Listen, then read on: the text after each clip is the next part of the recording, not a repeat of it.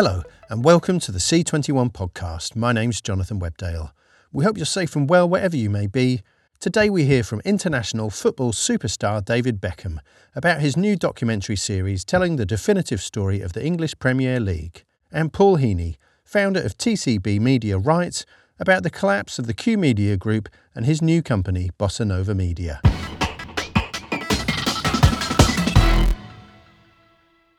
The Premiership, A Whole New Ballgame, is an upcoming BBC Two documentary series from All3Media-backed producer Storyfilm and Studio 99, the production company set up by international football superstar David Beckham. The four-part show promises to tell the definitive story of the English Premier League and how it was transformed into a billion-dollar industry soap opera and super brand that continues to enthrall audiences across the globe. As part of Content London On Demand, the virtual version of C21's annual international TV conference which took place recently online, Beckham explained how he became involved and the appeal of the series to him. Also taking part in the discussion were his business partner and Studio 99 co-founder Nicola Howson, plus Storyfilm co-founders Peter Beard and David Nath.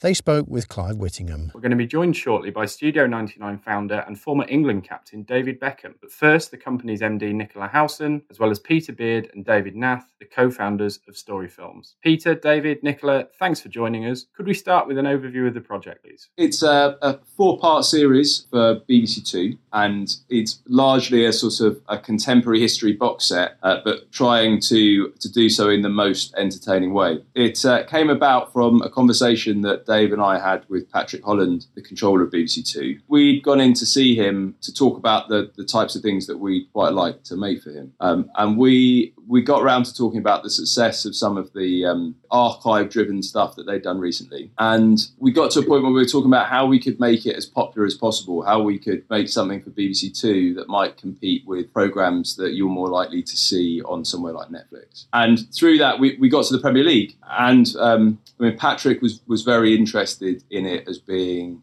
an interesting way to look at Britain, but also a way to access an audience that might typically not be watching BBC Two anymore. So he basically said to us, why don't you go and have a think about the Premier League and think about how you might be able to approach that in a way that would be exciting and tell a history of Britain and a history of one of our largest exports, and set that as a bit of a task. Yeah, I mean, I think that the thing that we found quite quickly is that it's such a vast story and it spans such an incredible amount of time, from 1992, that we got to the point quite quickly with the commissioners, Claire Sillery and Hamish Ferguson, that would break it down by decade. Yeah, so our hope is that, in fact, the 4 episodes in this series will just be the first of 3 series that will look at the entire history of the Premier League. Yeah, Dave's absolutely right. Through this sort of conversation with Claire Sillery, we started to talk about how we would do it, how we try and stop it just being a sort of survey of everything that happened in the 90s in football, and how we might be able to take on a structure that's more like sort of compelling box set drama and slightly less like classic historical TV documentaries. And Dave had the idea of taking the structure of something like The Crown, where you take an event that occurred and really sort of mine down into as much detail as you can in it and tell sort of everything that happened around that event rather than just trying to tell everything. And then how you start to create characters that might reoccur throughout the series. And the Premier League is perfect for that because it's sort of, it is a dramatic and ongoing saga with returnable characters and sort of heroes and triumphs and failures. So we got sort of really excited about that structure, about focusing on the 90s, and it became clear pretty quickly that there were a few sort of big teams and big characters, and the most obvious of which being Manchester United, and pretty quickly David Beckham comes onto the scene. I suppose at that point we were asked by the BBC, if you're going to go for that structure and sort of characters and particular contributors are going to become so key to the telling of the story, how are you going to start to secure those contributors? I think there was also a sense from the BBC that if we're going to do this, it's got to be the definitive telling of this story. And if you're going to do a definitive telling this story, then you need to show us that you're able to get the key participants in it, which was when I rang Nicola Howson. Yeah,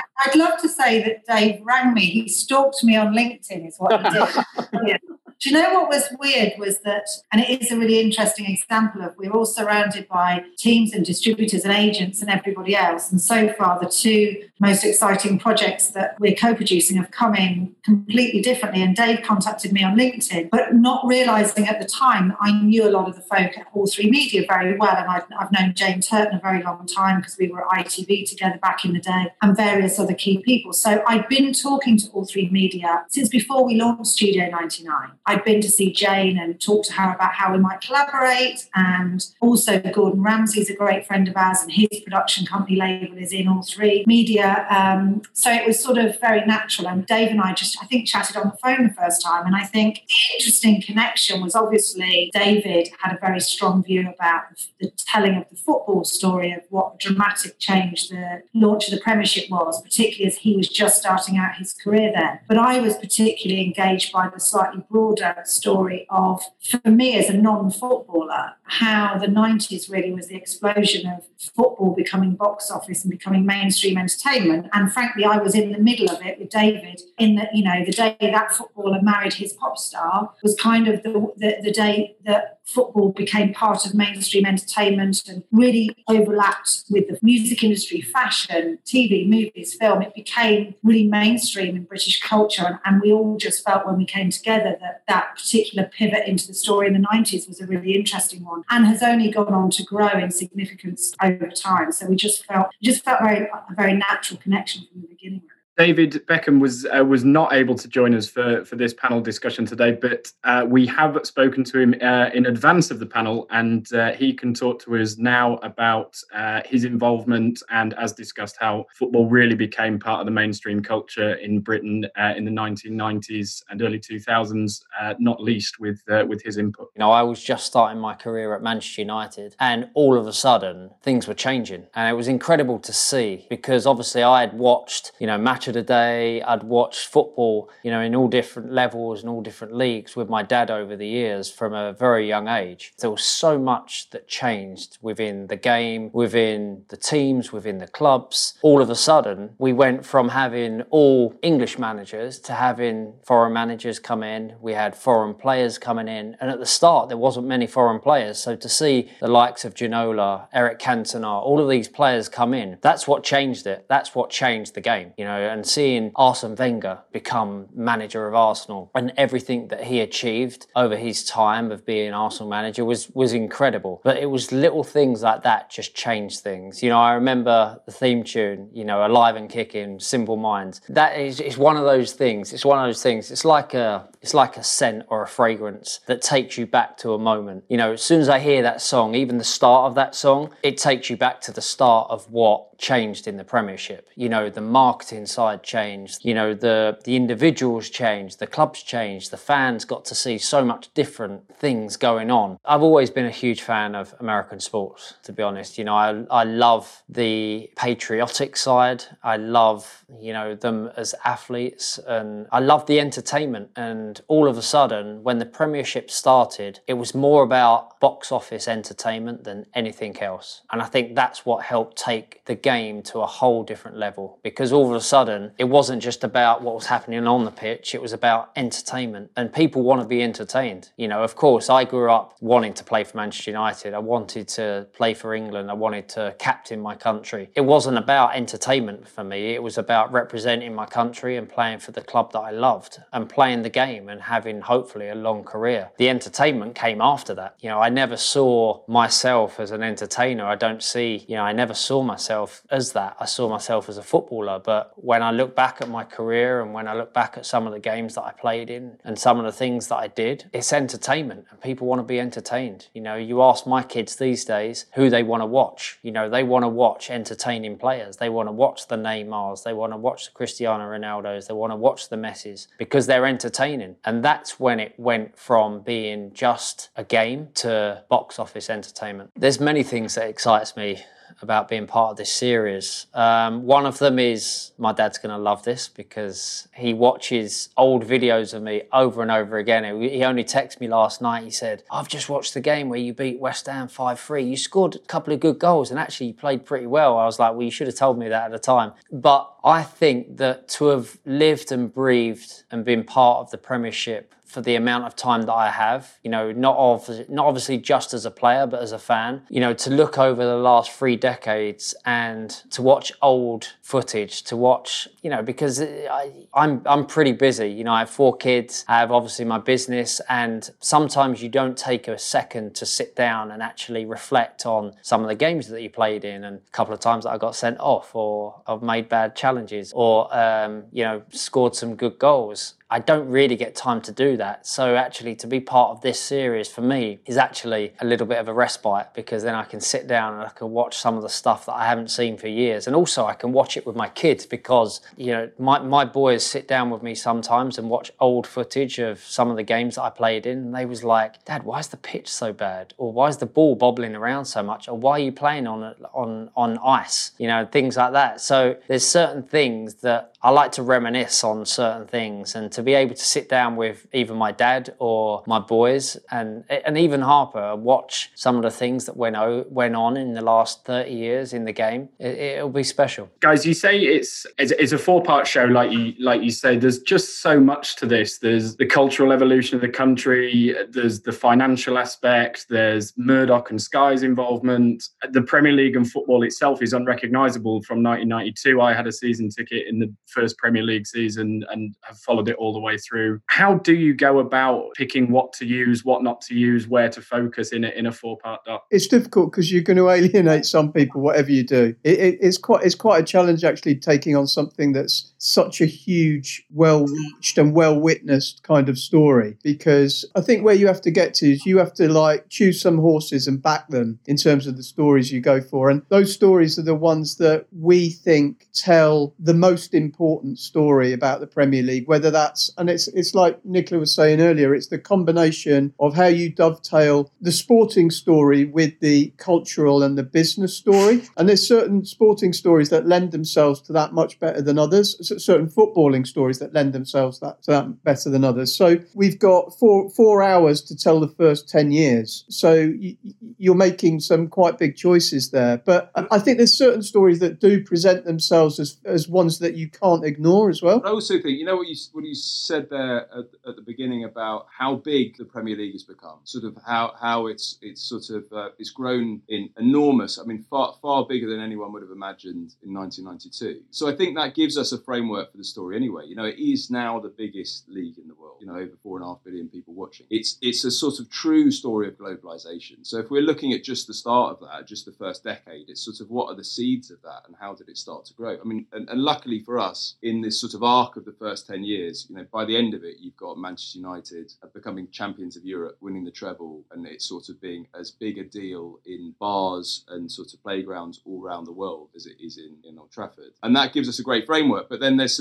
some other really brilliant characters and stories and players along the way that help sort of build all of that and help make it larger than the game on the pitch, as Nicola mentioned. So for us, it was what are the moments that we all remember, and what are the significant sporting moments, and what are the big sort of cultural movements, and where do those bits collide, and how can we create a story arc that allows us to explore that. So actually, for all it's massive, it hasn't been that difficult, I'd say that difficult. It's taken us 9 months to whittle it down from being the original research to now. But actually, lots of the early conversations that we had with Nicola and hearing it from the sort of inside from David Beckham and from Dave Gardner, you get quite a perspective on how things changed from the perspective of the player. Sometimes it feels like a soap, and I think that's quite helpful because there are central characters in a soap that you get across the first decade of the Premier League, and you naturally start migrating towards them, and they represent different things. And you get things in this soap where people are successful, but sometimes you're backing the underdog, and those kind of tropes that you get from the soap, who the villains are, and how print journalism puts fuel underneath that soap as well, so that it's written about on the front pages as much as the back pages. And particularly in that first decade, football is written about in a way that it was never written about before, in terms of the column inches that you get, because it's been turned into a product, a show business as much as a sport. And that really helps you because the media generally are elevating it in a different way. What we bring to it, certainly uniquely in any production company that could have got involved, is, David's still in football.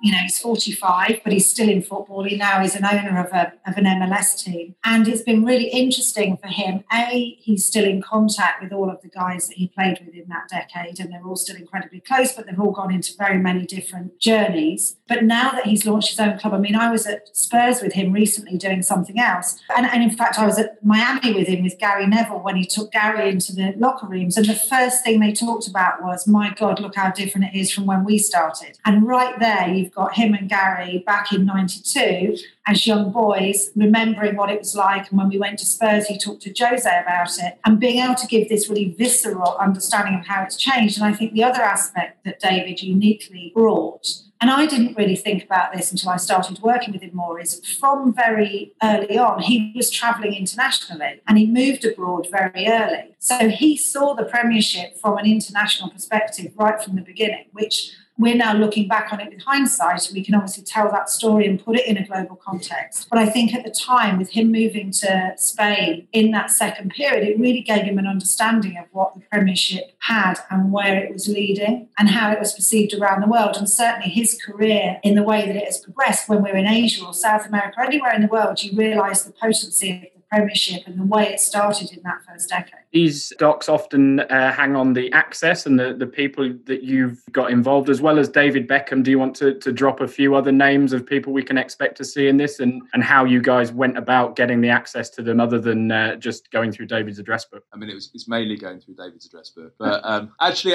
I think most people that we've approached, whether they be players or whether they're people who are involved in the business side or whether they were involved in sort of setting up the Premier League, people like that were massively important in that story, like David Dein. I think if you tell them that the BBC are doing a proper comprehensive history of the Premier League, it's something that they want to be part of. This, we hope, will be the telling of the story. So actually, I think there's a lot of gravity in that seems to be drawing lots of people in. So they've not been difficult conversations so far, really, have they? No, I think there's a willingness and the doors are just. Some of those are negotiations that are still in process at the moment. So we just need to be a bit mindful of that. But I think it's as Pete says, that there's a general sense of, if you are telling the story properly and definitively and comprehensively, then we'd like to be part of it. I think, Nicola, that was one of the reasons that David was interested in it, wasn't it? I think, if we ended up, as I say, once Dave and Pete got in touch and we started chatting, I felt from the beginning that it was a good project for us to become involved in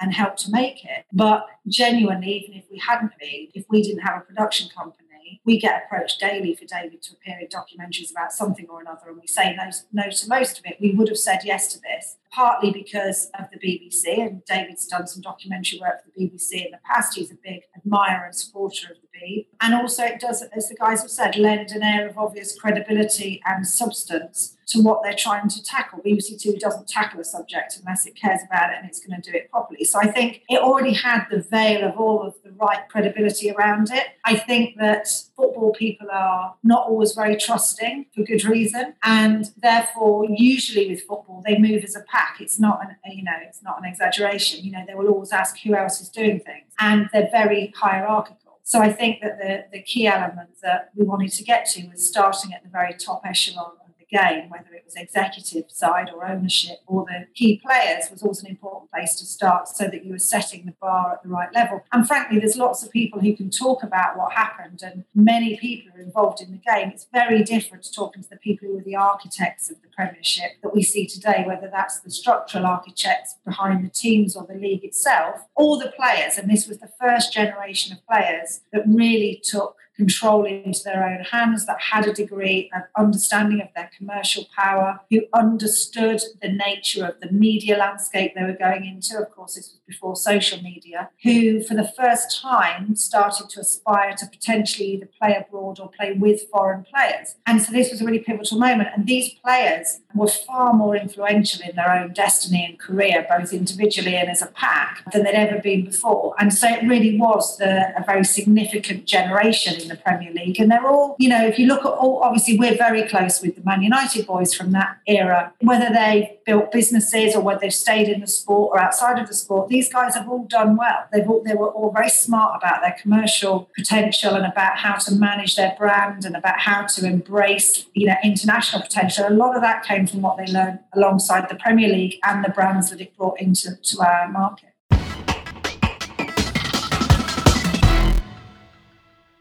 David Beckham, Nicola Howson, Peter Beard and David Nath discussing The Premiership, a whole new ball game, produced in association with All3 Media International.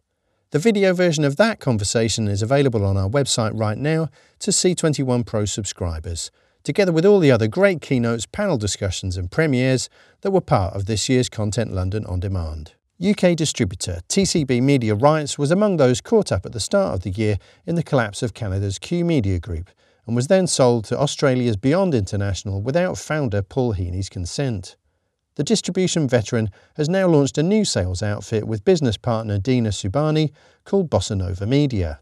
He spoke exclusively to Clive Whittingham about what happened, the lessons learned from those experiences, and how they will shape his new company in 2021. Paul, it's been quite a year for you. How are you? Yeah, just a bit bored, really. It's been a really quiet time. So I'm glad someone interrupted me by calling me up. We're going to start at the start and work our way through Paul's year. 12 months ago, Paul, heading towards Christmas 2020, TCB Media Rights chugging along quite nicely. Can you cast your mind back that far and how things were going at that point? Yeah, we were on course for 22 million, actually. I think we ended up hitting 21 million turnover. Revenue recognition was as strict as ever. We were a very tight business. We had good cash. It was a 2 million profit, just over, looking like. And yeah, we were just planning on consolidating, not going quite as crazily for the next year. Bearing in mind, we'd just doubled in size in 2 years. So we were thinking, take a breath, consolidate, let's see how we go next year, because we had an awful lot of shows we had to start selling as well as looking at new stuff. So yeah, it was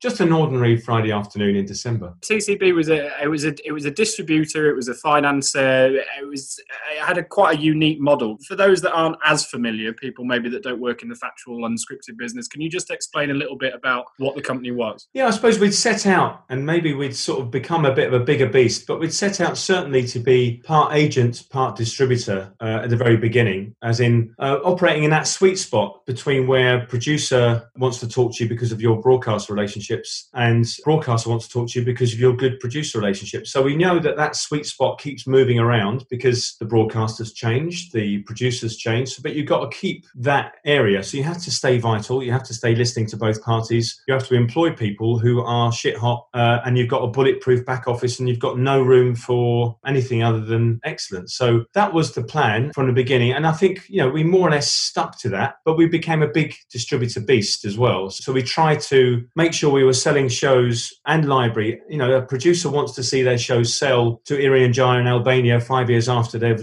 launched it, as much as they do want to see a pre-sale to the US. It gives them a nice warm feeling, and I really know that, and that's carried me on to now as well. So I'm not kidding myself. It is about the endorsements, the introductions, the legitimacy that we would offer, but it's also about cold, hard, let's look at the royalty report, let's see how many territories. And I know that. So you sort of got to balance that up. So that's what it was. And then also with the targets that Q had given us, with doubling in size, we had to then turn into a bit of a different beast, which is we know jack shit about editorial. We need to make that work. So bringing Hannah in and integrating her into the team was another thing that we did successfully. And I think 2019 was bearing fruit on that. I think 2018 we made a few mistakes on that side, but we didn't just shrug our shoulders. We were determined to try and fill those holes, but it's not as easy when you're a distributor compared to a broadcaster. So yeah, part of Q Media, and it was around this time last year, basically 12 months ago, almost to the day, that those of us in the trade press were starting to hear bits and pieces about things may not be as they seem at Q. On the inside, as a company that was part of the group, when did you first start smelling a bit of a rat? I really only smelt it on the day that it was waved in front of my eyes. Sorry to extend the analogy of a rat, but we got a call from one of the principals on I think it was the Friday, where it was going to be happening on the Monday, or even the day before. So yeah, all hell let loose, and producers really then started calling and emailing and contacting us in their droves, worrying about whether they were going to be paid, which was horrifying. And I felt terrible because a lot of these producers were relying on us to be paid on time, because they, especially unscripted producers, they operate on such tight margins. So we had to make it work quickly. And the finance department and the whole back office, when I think back on it now, they had to do a tough role, getting contracts signed, getting producers paid quickly, making sure that we did did everything because, when the Q Titanic then, I suppose the analogy is the Q Titanic was sort of heading into icy waters, but it's sort of nudged against the iceberg that day. And that was the beginning of a slow sinking, till the end of March. But it was, that was the beginning of every single day, every evening, every weekend on the phone, trying to sort of rectify it, find out what was going on at Q, get the right story. You probably need to ask questions because there's too much to say, to be honest.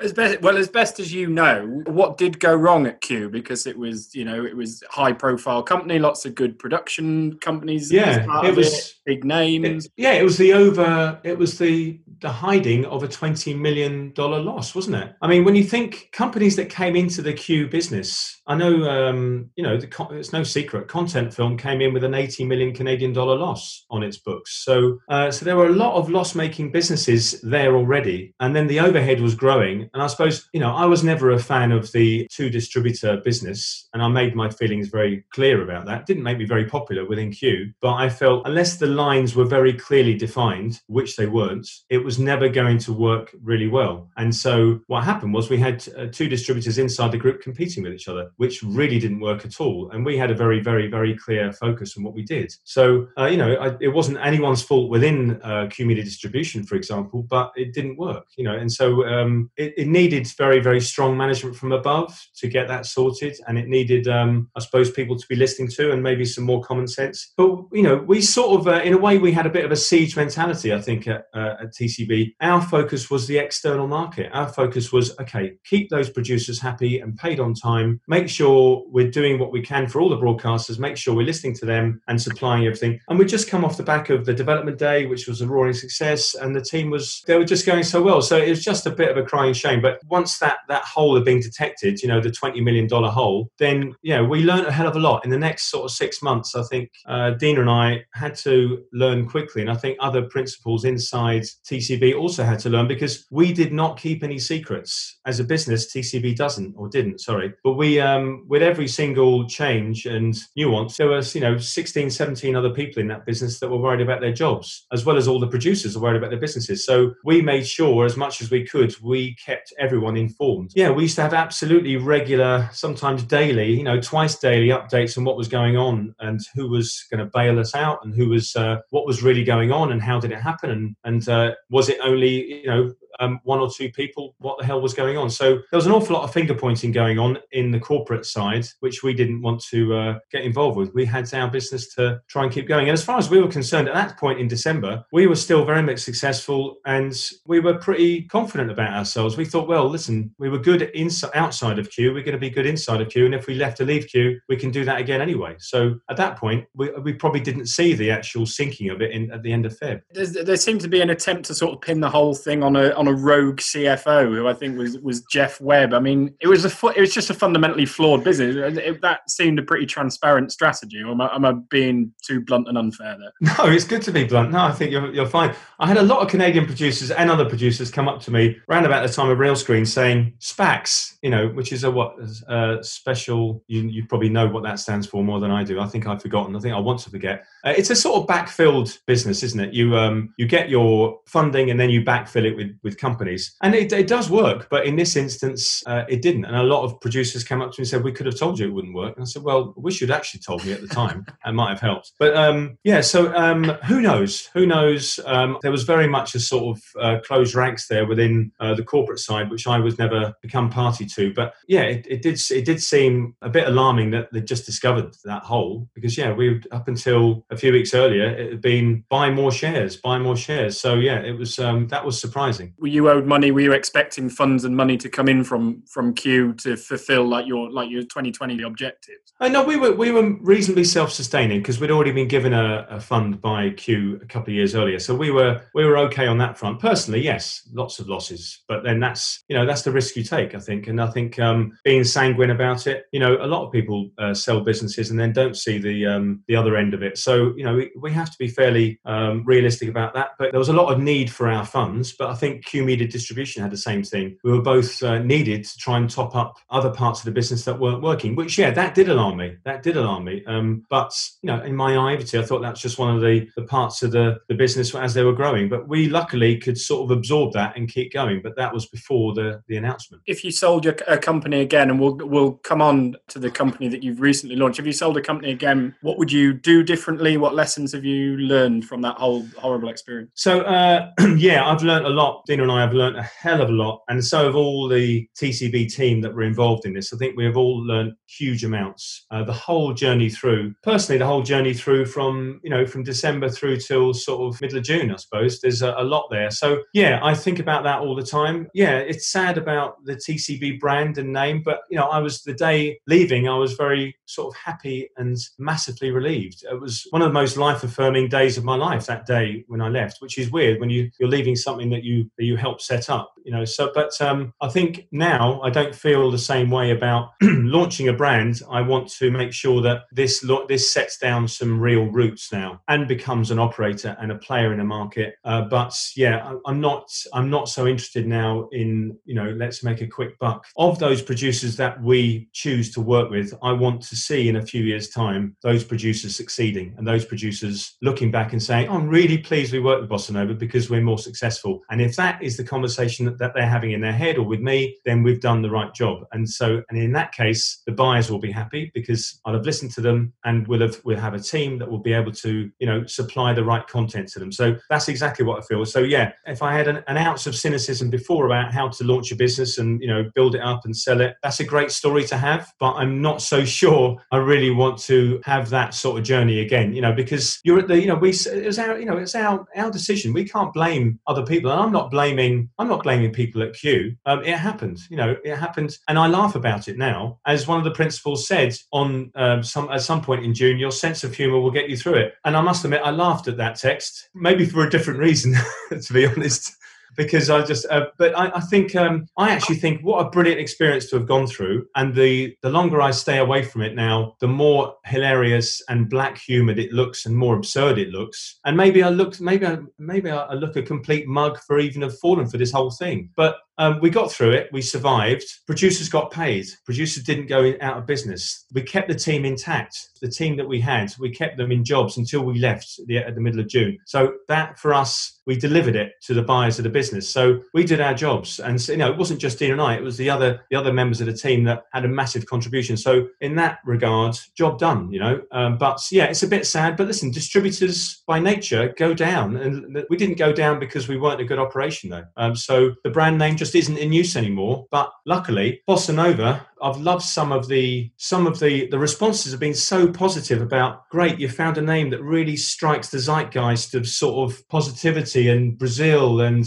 dancing and movement. I thought, but it's also my favourite Elvis Presley song, so I'll go with that as well. But it just is the most ridiculous name for a company, I know, but it was also the most ridiculous Elvis song, and it always has been since I was about 12 years old. So, but I'll go with the other sort of more cerebral meaning, because I think we stumbled into it, and the previous name that we were going to name it, the designers threw it out and said we can't possibly name it 252, which is what it was going to be called, which is a radio station that we both worked at. They said forget it, and so I've already forgotten it, and it was a good idea to rename it. Yeah, you mentioned that the TCB name is no more and has been folded into another company. You did actually, January, February, we were just writing stories about how all these Q companies were being taken over by other companies or management buyouts. Originally, I remember talking to you at Real Screen last January. That was your plan, wasn't it? You wanted to do a management buyout of TCB. Why did that not happen? Yeah, I couldn't get away from you, Clive. Wherever I looked, there you were. I was expecting That's me doing my job. One morning I was expecting to get out of my room, go into the bathroom, and you'd be there in your familiar black polo neck, sitting there sort of drumming your fingers with the tape recorder on. Oh, please, Clive, give it a rest, will you? It was. We were just looking at all options, and because I do sometimes view, if anyone knows Game of Thrones, there's a character I think called Ramsay Bolton who used to torture his victims by either putting a red hot poker up their backsides, or castrating them, or cutting their penis off, or sometimes all three of those. And sometimes it felt that was happening in the early part of this year, because we had Q's insolvency people, we had the Q's people who were trying to sell them as well. Everyone had an inflated cost cost onto $30 million was the original, back in December, was the cost that they put on the head of TCB, which, we laughed at and said, well, no wonder no one's bought us if that's the price. I mean, it's just ridiculous. So I think because we were a profitable business, and maybe there were some other businesses inside Q that weren't, they were trying to make a lot of money back by making a big sort of put a big price on our head. That didn't work. So the rather sort of charisma-free guys at FTI, no offense, but I think it has to go with the territory if you do that job. No offense, well, sort of offense. But they just said, however you do it, we don't care. So us buying back, us finding an investor, that's what we did. So yeah, we had some brilliant conversations, and I've met some great people in that sort of X Factor style journey. But yeah, it wasn't to be. But yeah, originally, and actually when I think about it now, thank God we didn't buy it back, because we'd have had even more sleepless nights through the course of this year, having a big overhead and trying to get us going, and it would have been very tough. And I think it's not been an easy year. And as far as we're concerned, and as far as I think everyone in hindsight eventually will look back and think this was probably the best thing that happened. But as far as we're concerned, I look back at the TCB model now, and I think actually I could have improved that. And I think there's no legacy now with Bossa Nova. We don't have to do anything a certain way. So we can actually start from a completely clean slate. So I'm not trying to just make this story into something more with a happy ending, but I'm very happy that I've got this clean slate to deal with, because I think we're dealing with very, very different times, and the whole digital world caught up with us much quicker than we thought. So in a way, all the changes that were due to happen in 3 years have happened in 6 months. So maybe the model of TCB was sort of a bit outdated, and maybe it's time now to sort of move it on. Second most read C21 story this year is TCB was sold without owners' consent or against owners' wishes or something. I can't remember the headline, but it's second only to MIPCOM being cancelled in readership at C21 this year. So how does a company it was your company, you set it up, you were TCB and you had your team there, how does it end up being sold to somebody else that you don't want it to be? How did that happen? Listen, that's good to know. Second, that's good. At least, shame I didn't finish top, but it's good to get runners up, and that's probably safe for the year now, isn't it? On the podium, I'll take that now. A combination of circumstances. How did that happen? Because I suppose also when you go into the Canadian courts, it was only I was told late at night that a lot of my emails were going to be going to the public domain. Oh, how I laughed at that when I realised all that correspondence. Well, listen, we were advised very closely by insolvency lawyers and all sorts on all of this at the time, because TCB at the time was a business, and we were just steering it into a path that we thought was best for the business. And we were at no point at all, right up until that moment, at no point at all did we ever think, right, what's best for us as individuals. I can swear to you 100%, all we were thinking about is, right, what's best for us as a team of individuals. I think at the time 17 or 18 people, 19 people. So what's best for that business? What keeps those producers going? Because you know what the other thing I was thinking, if we had have succumbed to the pressures of the insolvency arm, because we were the big target, we were the ones that could have been laden down with debt, and then the whole group debt would have come onto our shoulders. And that was, God, what was that? Was that 100 million, 150 million? So then that would have sunk us. If it would have sunk us, a lot of people would have lost their jobs and their businesses. So all we thought about was, can we keep this business going? So yeah, it's no secret. We thought about the right partner. We wanted the right partner to be able to make the business thrive, to keep everyone's jobs, and to keep and to make sure we weren't going to renege on deals, and we were going to keep contracts going and productions going. There's the vicissitudes. There's shows that make money, there's shows that lose money. This is what distribution is. And if you keep, I'd say that TCB was year 2 into a 5-year plan in that sort of post-Q world. It would have been pretty successful, and it already was. But we would have gone on to even bigger profit numbers I could have seen in the future. So I'm not answering your question, but basically at that point we didn't give a shit about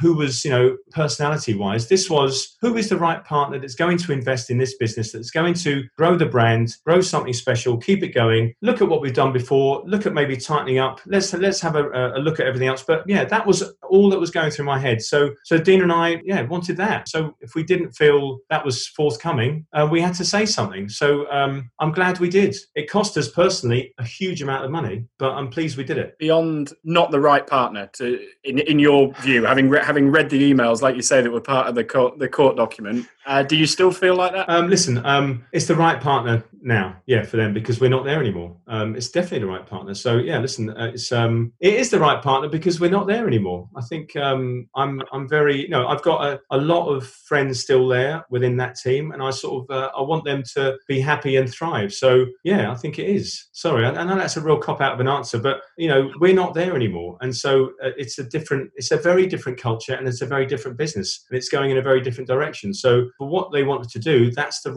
they are definitely the right partner. It's a very different form of distribution. It's not one that I subscribe to, but there's loads of businesses out there that are very successful that I don't subscribe to. But what do I know? So what's the new model for Bossa Nova? Tell me about the new company. We wrote about its launch about a month ago, and there'll be a slate to come in the new year, I gather. What's different? What are you going to do differently with this company? Yeah, I just got the opportunity now to work even closer. I think as close as we said we wanted to work with producers, I still don't think it's close enough now. So when you hear a producer say, I'm about to do a casting reel for this, or I'm going to do a sizzle for this, or I'm going to get access to these guys, why don't you talk to us right now? Why don't we all, as an industry, I think we should, as a sub-industry, as distributors, I think we should anyway. It takes a lot of time, and you have to kiss a lot of frogs, if you don't mind me using that analogy, but you do. We have to. So the only way for us to breathe oxygen into these guys' development slates and to give them the benefit of the data we're accruing, that's the thing that's really hitting home, is that we've got brilliant data, and we've announced a bit later on, we're making the sort of first hire we're going to make and the second hire we're going to be using that data properly. So when I say data, talking to those buyers and getting proper in-depth information, they are brilliant now. I mean, the platforms out there, the buyers out there are giving me absolutely cut glass,